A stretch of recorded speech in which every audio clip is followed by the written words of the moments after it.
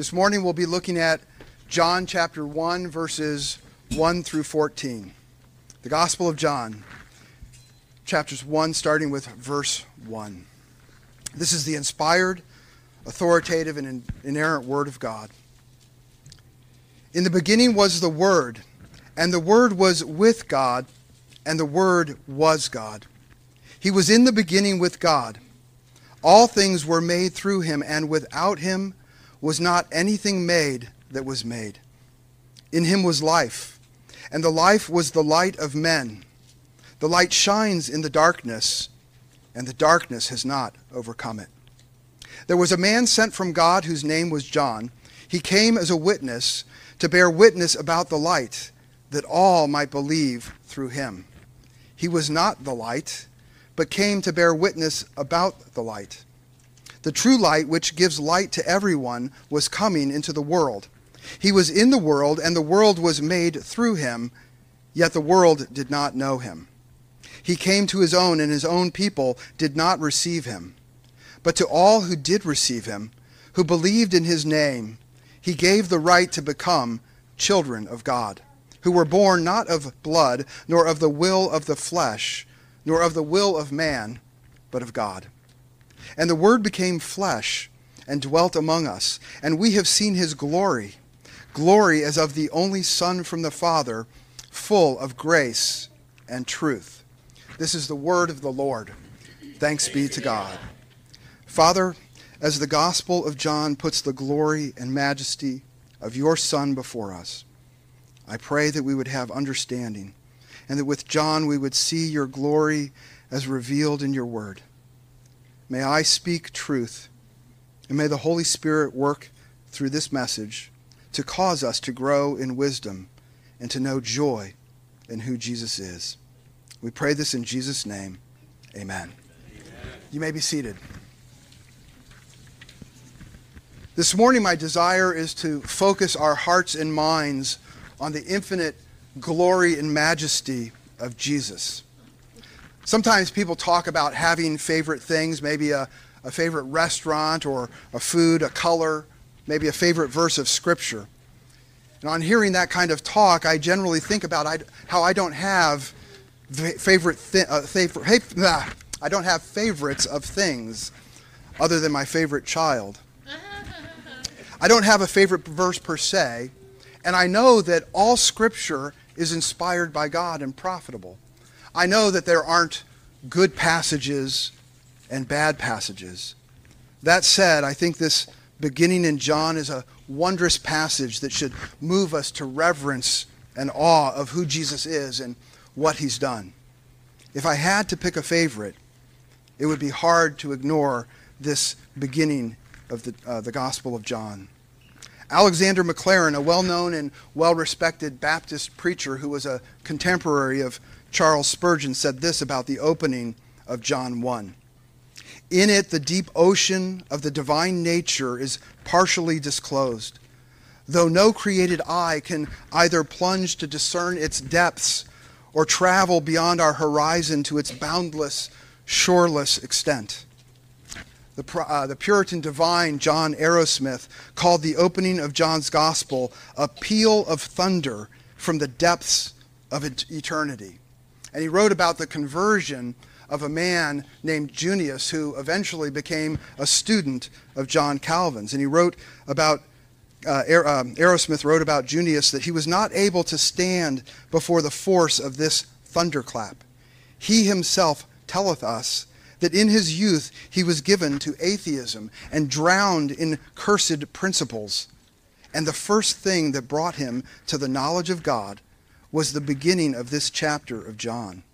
He cast his eyes upon these words, and he saw so much majesty therein, beyond all human rhetoric, that he was not himself of a long time after.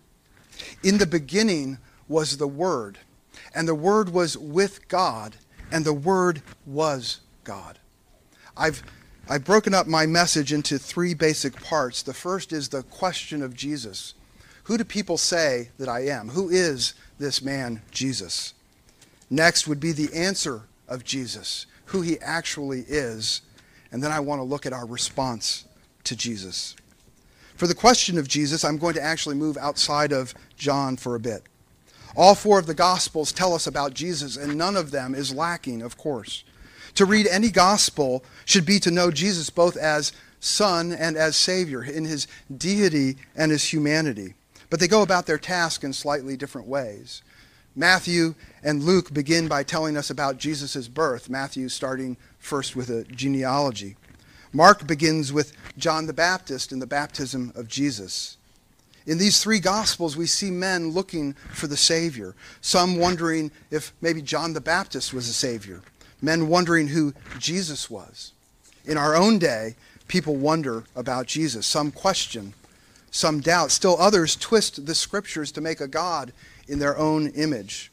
Many around the world have just celebrated the birth of Christ while denying his deity. Some actually profess to believe in God and still deny his divinity. In John, we don't see the specific question, who do people say that I am? We do see Pharisees and Levites coming to John the Baptist and asking, who are you? They're wondering about the Messiah. We see this in John's answer, John the Baptist's answer, I am not the Christ.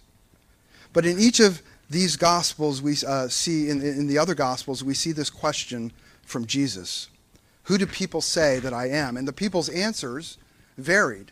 Some said John the Baptist, some said Elijah, and maybe other prophets that have come back from the dead. And these answers actually show a respectfulness, don't they, of who they thought Jesus might be. But the answers come from people who don't understand or comprehend the truth. And even if they were shown a risen Christ, they still wouldn't believe. They still would question his deity, wouldn't they? Because we've just seen that they think maybe he's a prophet come back from the dead.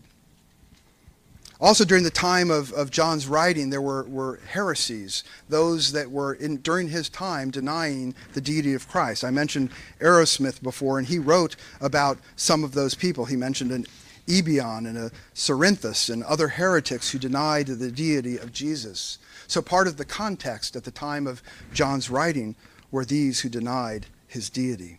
And so John, at the very beginning of the gospel, writes with a profound and passionate clarity answering this question, who is this man?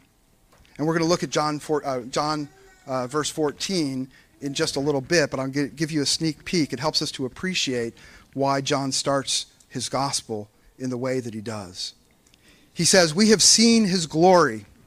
Glory as the only Son from the Father. John saw the glory of Jesus. John was with Jesus. He saw many miracles. He saw the death and resurrection and ascension. And he was there at the transfiguration of Jesus. Imagine seeing the transfiguration of Jesus. Recall when Moses came down from the mountain after God had, in a veiled way, shown him his glory, and his face was shining, and the people were afraid and didn't want to come near. So in Matthew 17:2, we read about the transfiguration, and we read this. And he was transfigured before them, and his face shone like the sun, and his clothes became white as light. And then in verse 5 it says, he was still speaking when, behold, a bright cloud overshadowed them. And in a voice from the cloud said, this is my beloved Son, in whom I am well pleased. Listen to him. And so John starts with this peal of thunder from the depths of eternity in answer to the question, who is this man, Jesus? He doesn't start with genealogies, though that wouldn't be wrong. He doesn't start with the birth of a baby, though that wouldn't be wrong. But all the glory that John saw in Jesus, he now wants his readers to see and to know intimately as he did. He wants his readers to see that Jesus is God. His glory is unsurpassed. And that this very same God, the eternal creator of all things, took on flesh. Later in the book of John, he tells us why he's writing. He said, but these are written so that you may believe that Jesus is the Christ, the Son of God, and that by believing you may have life in his name. John 20:31. So John is writing so that unbelievers, seeing the infinite glory and majesty of Jesus, would come to faith. But this is also something that can strengthen and deepen our own faith. And I hope that this is what happens this morning as the Holy Spirit brings to bear these things again in our minds. So what's the answer to these questions? Who is this Jesus presented to us at the very beginning of John chapter 1? When we read it, we might be surprised to see that there's any question at all, right? It just seems very clear to us.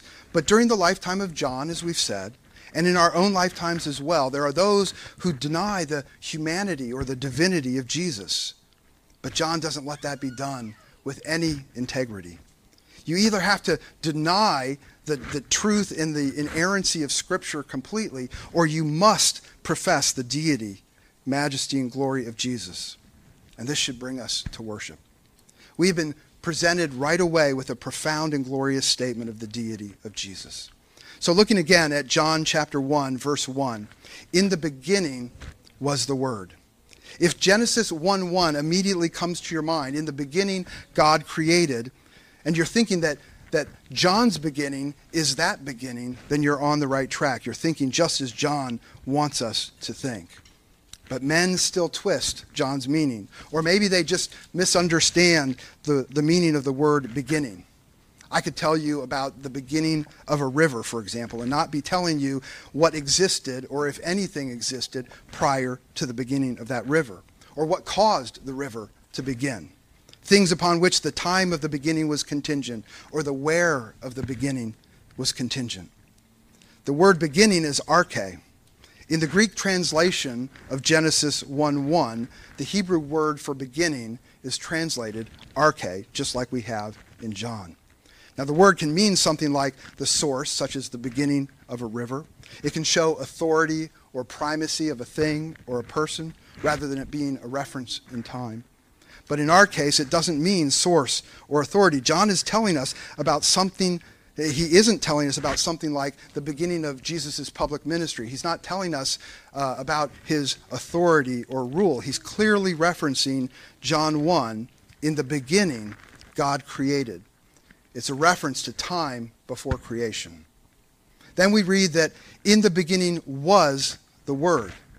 The word was is a form of eimi, meaning to be, I am, to exist. So before creation, the Word existed. But here again, somebody might try to twist John's meaning. Something can exist as part of creation rather than existing before creation, obviously. I could say that at the start of church, my coat was in the coat rack. But so some people might say that the Word was at the beginning, yes, but in the same way that other things were at the beginning that were created. Or they might say that first God created a very powerful being who then created, given the power given to him by the Father. But the form here for eimi is not eimi itself, but the imperfect tense of eimi, the word en, and it shows continuing action in the past. So we understand that the Word was, not that it came to be. The Word existed in eternity past. Before creation, the Word eternally existed. In the beginning was the Word. It's a profound statement of the deity of Christ. But what about the word, logos? It means a word that embodies an idea, a statement, a speech. When we speak, we make known our thoughts, our desires, our will. People learn who we are. This is what the Word does when we speak. And in a similar way, the Word of God is a manifestation or expression of God to those outside himself. Or as Hebrews 1:3 states, he is the radiance of the glory of God and the exact imprint of his nature. The word logos to the Greeks was an impersonal concept, a principle that imposes form and reason on the world.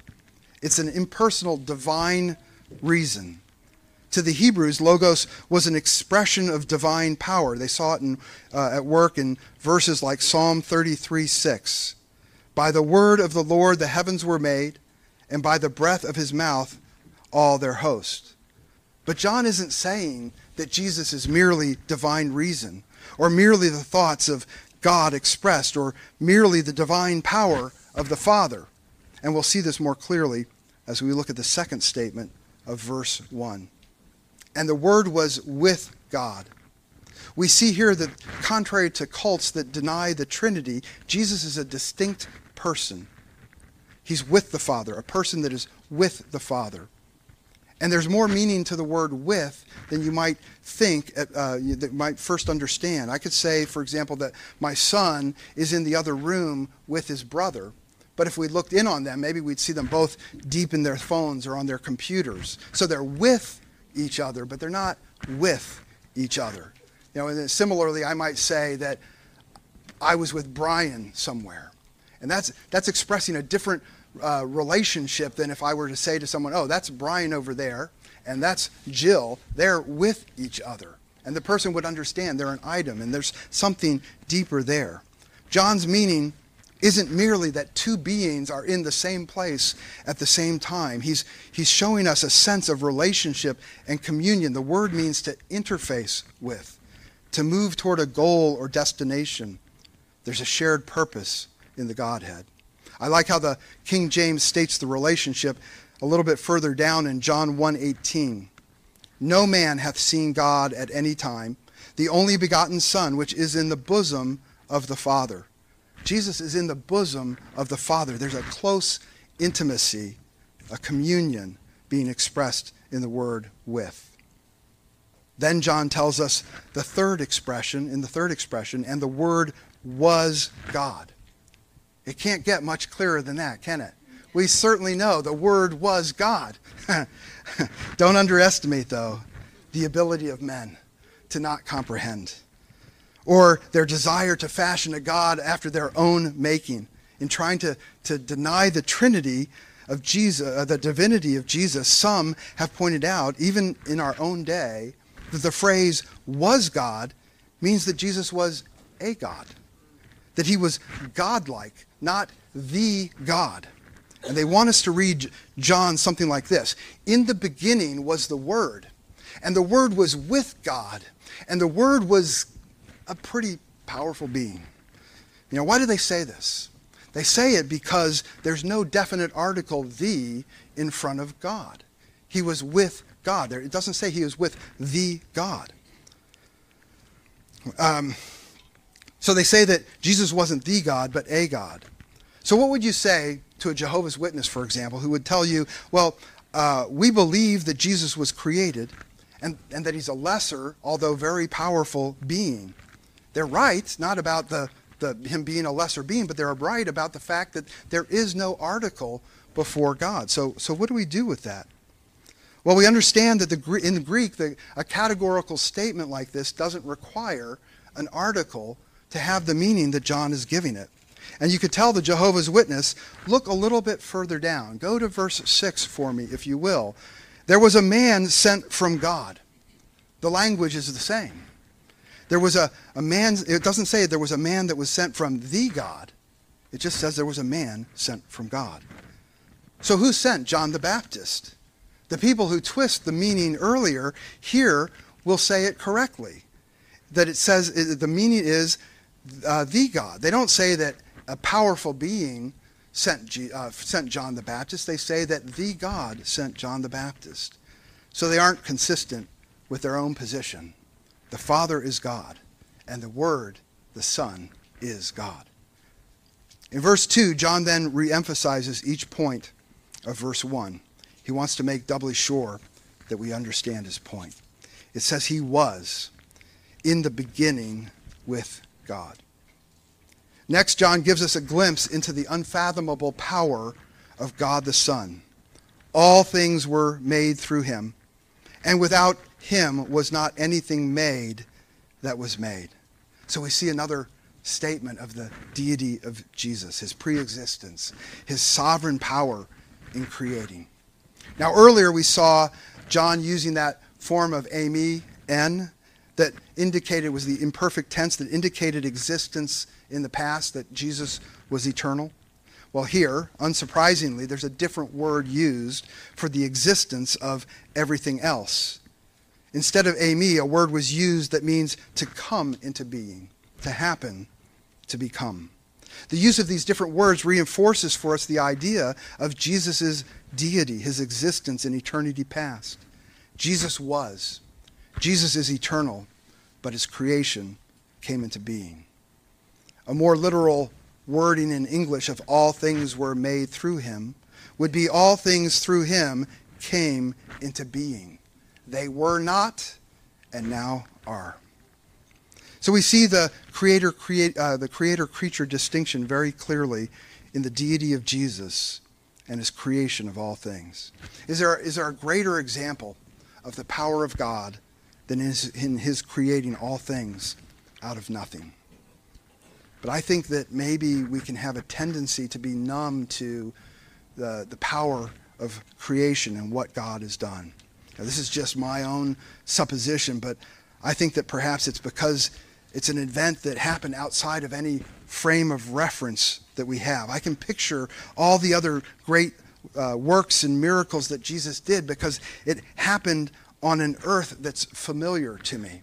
It happened in time and space, and I exist in time and space. But I can't picture nothing. I can't picture a time before time itself was created. So perhaps, as amazing as those things are, maybe paradoxically, I can find it easy to say, well, yeah, he created everything, but maybe I can struggle with some lesser things. Maybe some of the miracles I might struggle with, or I might feel a little uncomfortable when someone else comes to me and says, this is what you believe? He fed how many with how little? Really? You believe that? You worship a God who's killed men, women, and children? Really? You believe that? We'll come back to that. His act of creation, I think, shows his power even more than the resurrection, as wonderful as that is for us and as glorious as it is. It certainly does show, the resurrection does show Jesus' mighty power.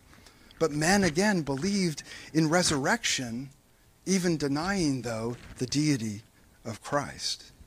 For example, Lazarus rose from the grave under the power of God. Why can't Jesus have been risen that way? He may be a holy man, but raised like God raised Lazarus.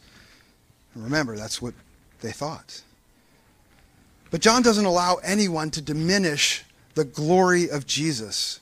Without him was not anything made that was made. He's the self-existent. He's made everything, and there's no room to deny his deity. Feeding 5,000 with 2 fish and just a little bit of bread? That's nothing. Let me tell you about the time that he made all fish out of nothing, that he made everything out of nothing. Your God destroyed cities and everything in them, men, women, and children. He is God. He created everything. He owns everything. Our lives are in his hands, yes. Praise God for his wonderful works. Then we read in verses 4 and 5, in him was life, and the life was the light of men. The light shines in the darkness, and the darkness has not overcome it. It's interesting to note now in verse 4 that the life was the light of men. We're now back to the imperfect tense of Amy, the word en. So we saw a word indicating the eternal existence of Jesus. In the beginning was the Word. Then we saw a word for existence that indicated that creation came into existence. And now this life that was in Christ is again the word for eternal existence. It's clear that life is in Jesus in a way that it isn't in his creation. Jesus is the source of all life. So in John verse 4, it's again saying that Jesus is eternally existent and that he's eternally the source of all life. In these few verses, 1 through 4, we see the unsurpassable glory, majesty, and power of Jesus. And then in verse 5, we see a transition into incarnation, God taking on flesh. Up until now, we've been reading about the relation of the Word to the entire universe, and now we look at the relation to man. The light shines in darkness. This is gospel. This is a wondrous news. The light shines in darkness, and the darkness has not overcome it or comprehended it, as some translations have it. Apart from Jesus, there's only darkness. Men are lost, spiritually dead. Dead men can't comprehend the light. Then in verses 6 through 8, we read of a witness to the light, John the Baptist. Verse 7 says, "He came as a witness to bear witness about the light, that all might believe through him." But in verse 10, we read that the Gentiles do not know him. In verse 11, we read his own people did not receive him. The result is the same. It's a sad result. The true light came, and men didn't comprehend it. So far, we've read of the glory of who Christ is and the good news of the light that shines in the darkness and the sad news of men not comprehending it. But then we read wonderful words in verse 12. "But to all who did receive him, who believed in his name, he gave the right to become children of God." And then in verse 14, we read more wonderful words. "And the Word became flesh and dwelt among us." John tells his readers that the eternally existing Creator God is also God incarnate, Messiah, Savior, and those who believe become children of God. The one that was and was with God became flesh and dwelt among us. We see here yet another statement of the divinity of Jesus. Jesus wasn't created man. It says he became man. He took on flesh. The Word became flesh. This is unfathomable, isn't it? That the finite could house the infinite. C.S. Lewis has a line in one of his Narnia books where there's a character from Earth who's making a reference to the incarnation to a character from another world. And he says, "Once in our world, a stable had something in it that was bigger than our whole world." How can we comprehend this? To quote Lewis again, "The Son of God became a man to enable men to become sons of God." This is beyond my understanding. It's beyond my ability to communicate. The infinite glory, the infinite majesty, the infinite power and love of God is immeasurable. How great he is and how low our estate. Coming to my third point, what should our response be then to the one that John presents to us? In verse 14 again, we read, "And the Word became flesh and dwelt among us, and we have seen his glory, glory as of the only Son from the Father, full of grace and truth." I've been talking a lot, or trying to emphasize a lot, this creator-creature distinction. I don't have the words to express it adequately. How do we understand this distinction between God and man and learn then the joy that comes from seeing him as he is? Early on, I said that I think the glory that John mentions here is what drove him to begin as he did. It gave him a passion to present to his readers the glory of God, the Son, right up front. This peal of thunder from the depths of eternity. And this is the focus I want to make clear this morning. I'd suggest that the beginning of John's gospel is doxology. We sing in one hymn, "Gloria in excelsis Deo," glory in the highest to God. John has put before our eyes the manifest glory of Christ, the self-existent, eternal creator of all things. It is so good and so fitting to meditate on who Jesus is and also to reflect on who we are as his creation. The chasm, the vast chasm between God and fallen man is infinite. How can we fully understand with our finite minds what that is? For that matter, the distinction between God and redeemed man is difficult to fathom. Listen to Revelation 7:11 through 12. "And all the angels were standing around the throne and around the elders and the 4 living creatures, and they fell on their faces before the throne and worshipped God, saying, 'Amen. Blessing and glory and wisdom and thanksgiving and honor and power and might be to our God forever and ever. Amen.'" What was the response of John, Peter, and James to seeing the glory of Jesus at the Transfiguration? We didn't go that far before in the verse. It says this, when the disciples heard this, they fell on their faces and were terrified. In Greek, there are two words the ESV shows as terrified. One word is terrified, and the other modifies it, and it means greatly. They were greatly terrified, in case terrified wasn't enough to convey it. The King James says that they were sore afraid. These men were struck with the greatest awe and reverence that we could possibly imagine. And let's consider creation again. Why did God create? Colossians 1:16 tells us all things were created through him and for him. Consider the last two words. All things were created through him and for him.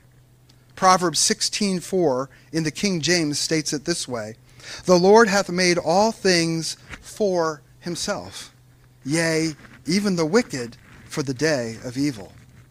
Greg Bonson put it this way. He said that creation was made by Jesus, made by Jesus, for Jesus, to glorify Jesus. God created because it pleased him to do so. Our purpose, the purpose of all creation, is the praise and glory of God. We weren't created because God needed us or because we add something to him. We don't add glory to God. We can't. When we sing or we speak doxology to God, we're not making him to be something that he isn't already. We're simply bowing our hearts before him and professing what is. When my eyes are lifted up to him like this, and I see that vast chasm, I know that my created eyes can neither plunge to discern its depths or travel beyond our horizon to its boundless, shoreless extent. I see more and more clearly the distinction between the Creator and me, the creature. In the triune God, we see intimate fellowship and unity of purpose. God isn't lacking. He's not lonely or bored such that he needs to create man for a companion. He was in the bosom of the Father. He was with God. If we lose sight of this, we would do well to look at Job again, and God asking, where wast thou when I laid the foundations of the earth? Declare if thou hast understanding. If we lose sight of this, we would do well to look at Romans again and hear, nay, but, O man, who art thou, that thou repliest against God? I'm afraid that we can run the risk of being so awestruck by what Jesus has done for us that we can be in danger of a self-centered focus. Over the course of my life, I've encountered many people who don't want to think much about God's holiness, his justice, his might, his sovereignty. I think they want something that makes them feel comfortable and makes them feel warm inside. Look at the baby in the manger. Isn't that sweet? I've encountered people who act as if our sin isn't as bad as it actually is. They don't want to hear too much of total depravity. I remember many years ago coming across a version of Amazing Grace that went this way. And I'm just going to read it, not sing it. Amazing grace, how sweet the sound that saved someone like me.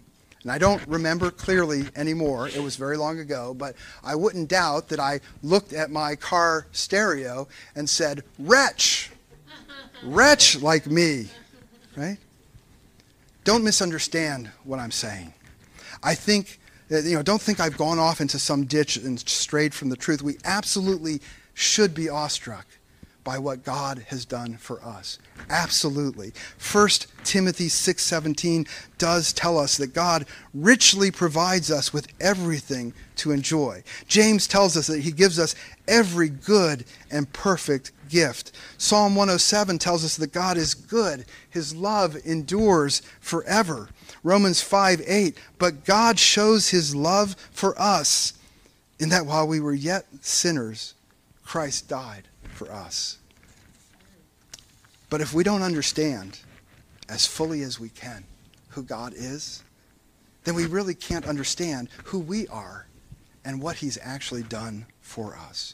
We can't be truly, fully thankful. There are ditches on both sides of the road to avoid, but I want to suggest to you that the more we see of God's sovereign majesty and our humility, the greater will be our joy. Isn't this what we learn in Luke 7 with the sinful woman who anointed Jesus' feet and the parable that Jesus told to Simon? Pastor just mentioned it a couple weeks ago in his message, and I'm stealing it for mine. Luke 7, starting in verse 41. A certain moneylender had 2 debtors. One owed 500 denarii and the other 50. When they could not pay, he canceled the debt of both. Now which of them will love him more? Simon answered, the one, I suppose, for whom he canceled the larger debt. And he said to him, you have judged rightly. Our case is one where we've rebelled against God. We've rebelled against the glory and majesty of God, who in the beginning was, and in the beginning created all things. How great and infinite is our debt. And in light of that, ponder these 2 things that John reveals to us. The Word became flesh and dwelt among us. And this, all who did receive him, who believed in his name, he gave the right to become children of God. Jesus didn't forgive us 50 denarii. He didn't forgive us 500. Our debt was such that only the self-existing, eternal God taking on flesh could pay. The more we understand the height of God's glory and our low estate, the greater our joy. Only then can we begin to understand, and the Word became flesh and dwelt among us. Only then can we begin to understand his great mercy, as 1 Peter 1:8 tells us, and know a joy that is inexpressible and filled with glory. In closing, I want to look one more time at the transfiguration. We saw that John and Peter and James were terrified, utterly awestruck. And then in Matthew 17:7, we read something about the transfiguration that should leave us awestruck and rejoicing. It's really a very, very simple statement. It's not hard to just read past it quickly and not understand the weight of what's before us. But I want to slow down this morning and appreciate it in the light of the glory and majesty of Jesus and in the wondrous reality of his incarnation. Matthew 17:7 says this, but Jesus came and touched them. In the beginning was the Word, and the Word was with God, and the Word was God. But Jesus came and touched them, saying, rise and have no fear. The eternal God, God himself, came and he touched them and laid their fears aside. Let's close in prayer. Father, may these words from John cause your praises to be on our lips and in our hearts. As we read and meditate on your word, as we sit under faithful preaching, as we encourage one another in the faith, I pray that we would more and more grow in our understanding of your glory and majesty, and that we would know a joy that is inexpressible and filled with glory. In Jesus' name, amen.